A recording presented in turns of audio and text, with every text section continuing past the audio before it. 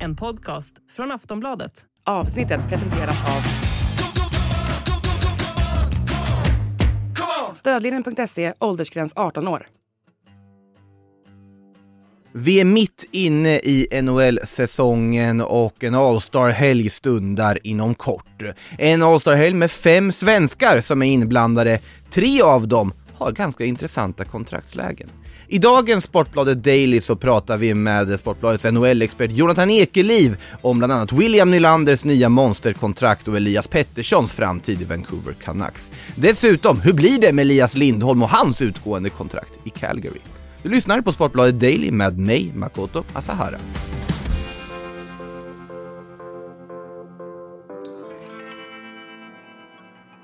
Ja, Jonathan Ekeliw, till att börja med, vad är status på NHL just nu? Vad är liksom det intressantaste här och nu? Ja, så nu är vi ju mitt inne i NHL-säsongen får man verkligen säga. Många lag har precis passerat 41 matcher och de ska upp i 82 innan grundserien är fullbordad. Så vi är ju precis halvvägs. Min kollega Per Bjurman borta i New York, han brukar kalla det för den bjurmanska NHL-kalendern. Och då är januari den mörkaste perioden, alltså lunken är verkligen här. Så att det lät kanske inte så upplyftande. Men det är ju ändå, alltså tabellen har verkligen satt sig. Det är race lite här och var. Och vi närmar oss All-Star. Efter det så är det en rush fram till trade deadline och så här. Så det är ändå intressant på många sätt. Och händer lite bomber och granater i NHL-världen här nyligen också. Med till exempel kontrakt som vi ska komma in på nu. Ja, vi har ju en viss svensk stjärna, en av dem som ska spela All-Star. Det är väl 5 svenskar totalt som ska vara med där. Det är Rasmus Dahlin, det är Elias Lindholm som vi ska komma in på senare också. Filip Forsberg, Elias Pettersson som vi också ska komma in på senare. Ja. Men också William Nylander som... Vi får börja där.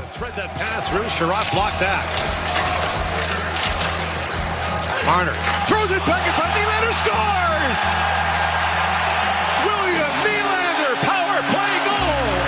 And the star of Sweden has tied the game! Ja, vi börjar på William Nylander tycker jag. För att där är det, har vi ju någonting faktiskt på papper nu. Han hade ett kontrakt som gick ut till slutet av säsongen. Den skulle bli en så kallad unrestricted free agent. Vad är exakt det? Ja, det finns ju, alltså free agent kanske man förstår att när man har utgående kontrakt och det har löpt ut, då är man så kallad free agent och kan skriva på, man är fri på marknaden och kan byta klubb helt enkelt. Och är man unrestricted free agent som William Nylander skulle bli, då hade han kunnat motta bud från alla möjliga klubbar i NHL och välja och vraka det bästa han kunde hitta. Men är man restricted free agent då är man ju fortfarande knuten alltså till sin klubb. Det kanske låter konstigt, men man måste fylla 27 innan man blir unrestricted free agent, alternativt spela 7 i princip fulla säsonger. Man måste minst 40 matcher per säsong. Det är lite krångliga regler. Men ja, så funkar NHL, alltså att man faktiskt är knuten till sin klubb första 7 säsongerna av NHL-karriären trots att man kanske inte ens har kontrakt. Och då är det så att när man då är en restricted free agent så är det lite upp till klubben om man vill behålla spelaren, eller är det så att klubben... Ja, då är det klubben som sitter på mest makt i alla fall i förhandlingen, medan William Nylander, och det märktes ju på det kontraktet han fick här, att det var han som satt på makten den här gången jämfört med den otroligt segdragna förhandlingen i kanske minst 2018.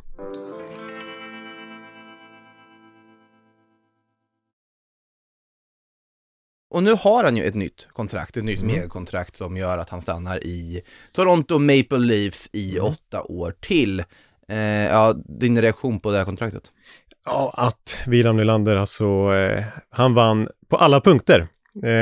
Det kanske har läst rubrikerna, det största kontraktet i Toronto Maple Leafs historia. Det är ändå en Original Six-klubb som varit med i över 100 år här i NHL, så att det säger en hel del.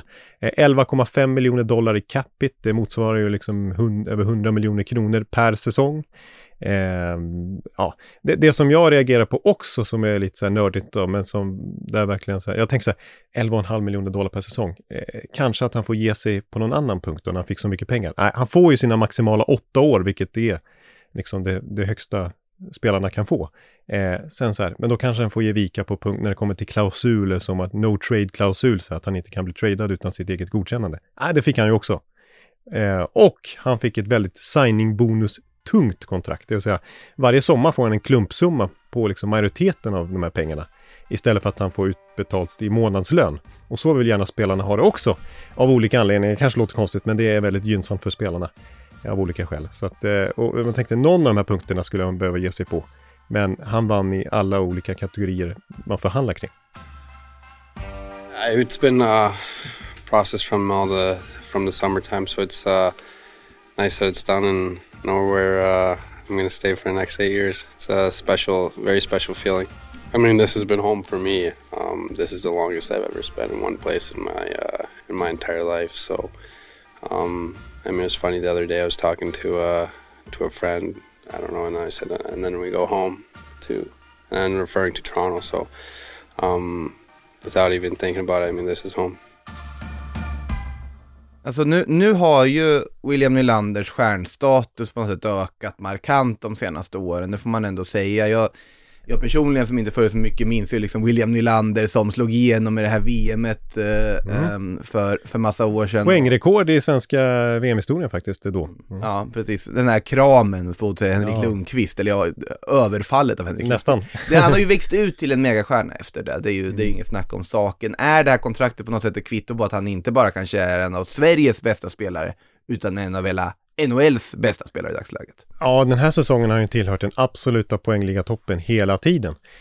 Och levererar och leder ju interna poängligan klart i Toronto. Det finns ju gott om superstjärnor där. Auston Matthews skrev ju inför säsongen på ett ännu större kontrakt. Och det kanske låter konstigt, var inte det här Nylander-kontraktet det största i klubbens historia? Ja, sett till totalt kontraktsvärde. Men Auston Matthews har en högre årslön men bara 5 år. Det är hans taktik. Han ville faktiskt inte ha 8 år. Men det är, men han har ju verkligen förstärkt sin stjärnstatus, framförallt de 2 sista åren skulle jag vilja säga. Och en grej som man ska poängtera med William Nylander. Visst, Matthews som sagt, Tavares, annan storstjärna i Toronto, Mitch Marner, har kanske lite liksom digrade karriärer bakom sig. Men sista åren som sagt, William Nylander verkligen med dem i poängtakt och i slutspel, där ju Toronto inte varit så framgångsrika, är kanske William Nylander den som totalt sett varit bäst. Han är faktiskt en lite klatschspelare som man brukar säga. Vi har ju sett som sagt i 3 kronor, vunnit VM-guld och satt poängrekord. I slutspel är han ofta en av få som kliver fram i Toronto. Ja, det var ju ändå lite snack vad han skulle kunna tradas bort eller inom citationstecken offras i och med de här andra stjärnorna du nämnde för några år sedan. Absolut, alltså det är svårt för Toronto att få plats med så mycket mer när de har så många dyra spelare. Och nu när liksom William Nylander ska gå upp i lön och Auston Matthews också gå upp i lön, och så ska vi komma ihåg att Mitch Marner ska också förhandla nytt kontrakt snart, ska säkert också gå upp i lön. Har de verkligen råd med alla de här? Och då var det väl många som tolkade som att William Nylander är den som får stryka på foten. Men han har ju varit så fruktansvärt bra den här säsongen, så det hade varit... Ja, men det hade inte accepterats i Toronto helt enkelt att låta honom gå. Så att, nej, det blir tufft. Ska vi tala från Torontos perspektiv ändå? Nu går ju visserligen lönetaket upp här. Det har varit fruset här med pandemin och Ukraina-krig och så här grejer som gjort att ekonomin inte varit så som NHL förväntat sig att den ska växa för ligan. Men nu har nytt tv-avtal kommit och allt möjligt, och de tjänar mer än någonsin helt plötsligt igen NHL. Så nu kommer lönetaket stiga, vilket ju gör mer löneutrymme för stora kontrakt och plocka in mer spelare. Men ändå så blir det svårt, skulle jag säga, för Toronto att liksom klämma in spelare bakom de här. För 4 spelare gör ju inte till ett lag. Nej, så är det ju, och det sätter ju press på Nylander såklart, leverera utifrån det här kontraktet också. Han blir en viktig punkt. Exakt, nu har han mer press på sig. Så är det ju såklart. Blir han kvar resten av karriären i klubben? Ja, nu har han ju kontrakt han är 36. Och det här med signing-bonusar som jag är inne på tidigare, att han får klumpsummor, jag ska inte gå igenom hela det, men det är i alla fall att det är svårt att köpa ut en spelare. Och en spelare vill ju helst inte bli utköpt, utan vill ju stanna kvar hela kontraktstiden. Och i och med att han har så här höga signing-bonusar blir det svårt för Toronto, om det skulle vara så att William Nylander taktar av när han är 34-35, att liksom... Och så har han ju no movement-klausul, ska vi säga, som sagt också. Så att han är ganska bunden till Toronto hela den här kontraktstiden i 8 år. Och då är han ju 36 när det löper ut. Så att det är mycket möjligt att, om man jämför med sin far som var runt i liksom 2-siffrigt i princip antal NHL-klubbar, så ser det ut som att William Nylander blir en one-club-man. Frågan är om det är samma öde eller lycka som väntar Elias Pettersson. Han har också bara spelat i en klubb. Han har spelat i Vancouver Canucks sen han kom till NHL. Och han har ju också ett kontrakt som går ut inför att han ska bli en så kallad unrestricted free agent. Hur går det där? Ja, han ska faktiskt bli restricted free agent då. Han ska bli restricted Ja, precis. Så han har inte riktigt samma liksom leverage, alltså makt på sin sida som William Nylander. Däremot tror jag att han kommer få ett minst lika stort kontrakt faktiskt. Det blir otroligt spännande att se värdet för Elias Pettersson. De ligger ju och turas om att toppa den svenska poängligan, båda två. Det är från kväll till kväll så är det den ena eller andra som leder. Så de gör ju båda två fantastiskt starka säsonger.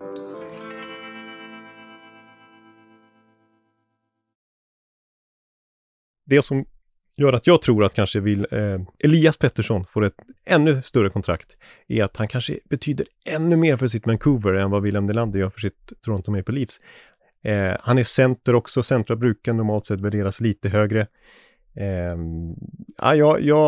Jag tror att jag har spekulerat så här i NHL-podden att ett sätt för att liksom komma fram till ett kontraktsvärde när lönetaket går upp och det kanske är svårt att jämföra med tidigare kontrakt, det är procent av det totala löneutrymmet som man upptar. Och jag kan tänka mig att där jämförde jag med att Artemi Panarin för Norwegian Rangers, när han skrev kontrakt där, upptog 14% av lönetaket med sitt kontrakt. Jag kan tänka mig att liksom Elias Petterssons läge sneglar på det, att många av de här toppspelarna, William Nylander till exempel, ligger på runt 13%. Men jag tror att Elias Pettersson sneglar på 14% på grund av sin otroliga betydelse för Vancouver Canucks. Och det skulle då med nästa års lönetak motsvara en lön på över $12 miljoner per säsong. Det är ganska mycket pengar. Ja, och det är där någonstans jag tror att Elias Pettersson hoppas att han ska landa. Men i och med att han då är restricted free agent kan vi räkna med att han kommer bli kvar på ett eller annat. Det intressanta är här snarare vilken form av kontrakt han får. Ja, precis. Alltså, det finns så kallade offer sheet som andra klubbar kan lägga. Men det här, så det är en djungel av termer. Vi kan gå igenom om det här med lönetak och kontraktsbegrepp och så här i NHL-världen. Men jag räknar med trots allt att Elias... Däremot så kan man säga att i Vancouver är det lite oro att det inte är mer snack om Elias kontrakt. Alltså att det läcker ut uppgiften om hur det går i förhandlingarna och sådär. Vad händer egentligen? För att inför säsongen, då var Elias tydlig med att ska jag stanna i Vancouver och skriva det här feta kontraktet 8 år liksom, så att man verkligen binder fast sig där.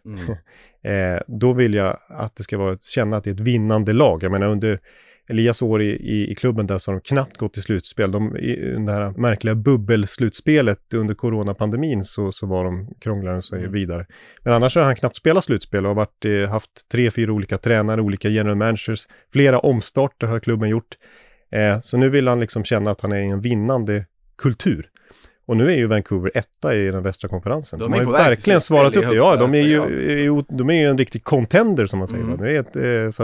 Så att det borde ha visat sig nu för Elias att Vancouver kan faktiskt bli rätt bra. Om det nu var så viktigt för honom så har ju Vancouver i alla fall svarat upp mot det. Det finns ju lite andra svenskar också. Vi har ju väldigt många som utmärker sig. Över 90 svenskar totalt den här säsongen har spelat en NHL-match. Ja, det är makalöst många. Och som sagt, 5 av dem totalt, varav då Elias Pettersson och William Nylander ska också spela allstar-match här nu framöver. Men det finns ju lite andra. En av de andra som ska spela där är ju Elias Lindholm. Hans trade till Calgary för, vad blir det nu? 5 år sedan. Något sånt, 6 kanske. Drygt 5-6 år sedan. Den har blivit väldigt lyckad med facit i hand, även om där och då så var det ju nästan en chock för honom. Han hade varit i Carolina Hurricanes och går till Calgary Flames. Det var en stor trade med Dougie Hamilton och lite Noah Hannifin, och det var många bra spelare i den traden. Det är en väldigt cynisk värld på så vis att om du inte har den här no-trade-klausulen till exempel William Nylander har, så kan du plötsligt bara packa väskorna, nu ska du till Calgary. Det var ju lyckat för Elias Lindholm. Nu ryktas det dock om att det kanske kan ske något liknande igen, för han har inte fått något nytt kontrakt på bordet. Nej, precis. Elias Lindholm sitter också på utgående kontrakt och är då unrestricted free agent helt enkelt. Han kan gå till vilken lag han vill i princip i sommar. Och vi får se. Jag tror att det lutar mot en ny klubb för Elias faktiskt. Inte för att Calgary kanske nödvändigtvis vill bli av med honom. Det är ju deras första center och sådär. Men samtidigt så Calgary är en konstig fas liksom. Ser ut att missa slutspel. Ganska ålderstiget lag. Det lutar åt att nu kommer det till NHL-begrepp här. Rebuild-läge lite grann för Calgary Flames. Så det är så att det här året fyller Elias Lindholm 30. Om man ska gå in i en rebuild och liksom bygga om laget lite grann, då kanske man inte ska skriva ett nytt stort kontrakt med en 30-åring. Så att Jag tror att det lutar mot en trade för Elias Lindholm helt enkelt. Och jag pratade med han så sent som igår faktiskt. Och då pratade han liksom att han har ju liksom bott i flera år nu i Calgary och ettårig son och liksom familjen trivs och sådär va. Men ja, han vill också det här med det är vinnande klubb och sånt där och känna att laget satsar och sådär. Och det är inte riktigt de indikationerna kanske från Calgary. Plus att han var tydlig att han vill ha ett långt kontrakt. Som sagt, det är kanske inte heller det Calgary siktar på just nu i den fasen de befinner sig i som klubb. Så att nej, det är mycket som talar för att Elias Lindholm finns på marknaden, kan bli tradad här inom vi ska säga att trade deadline är i början av mars. Och han kommer vara steket på marknaden i så fall, för att det är ju en otroligt kapabel tvåvägscenter man kan använda i många olika roller, antingen som rent poängproducerande spelare eller i boxplay eller i defensiva situationer helt enkelt. Så att många topplag där, ett Boston till exempel, ett Colorado som kanske är lite på centerjakt, skulle absolut vara intresserad av Elias Lindholm. Ja, då ska man ju förklara det att i och med då att han har ett utgående kontrakt, Calgary lär missa slutspel.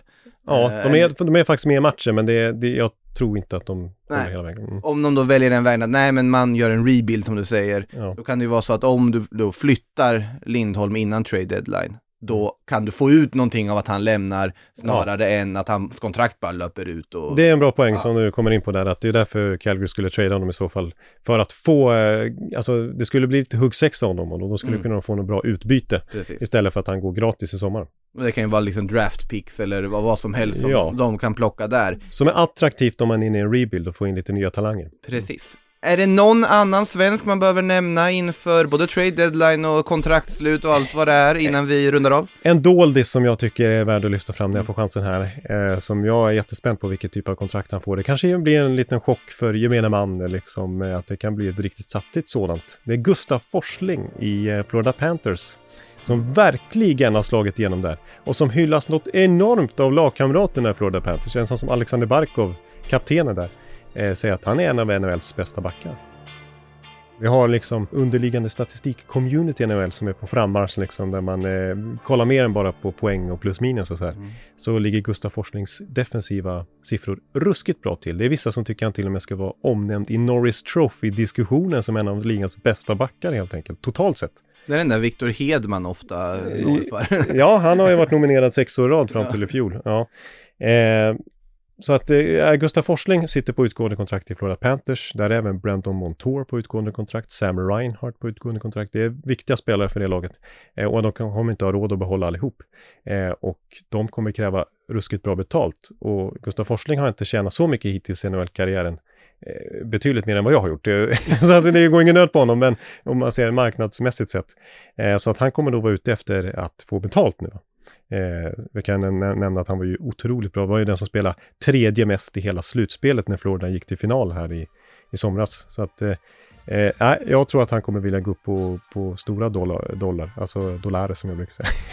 Nej, men ska jag chansa på någonting så vi pratar inte storleksordningen $11,5 miljoner som William Nylanders såklart.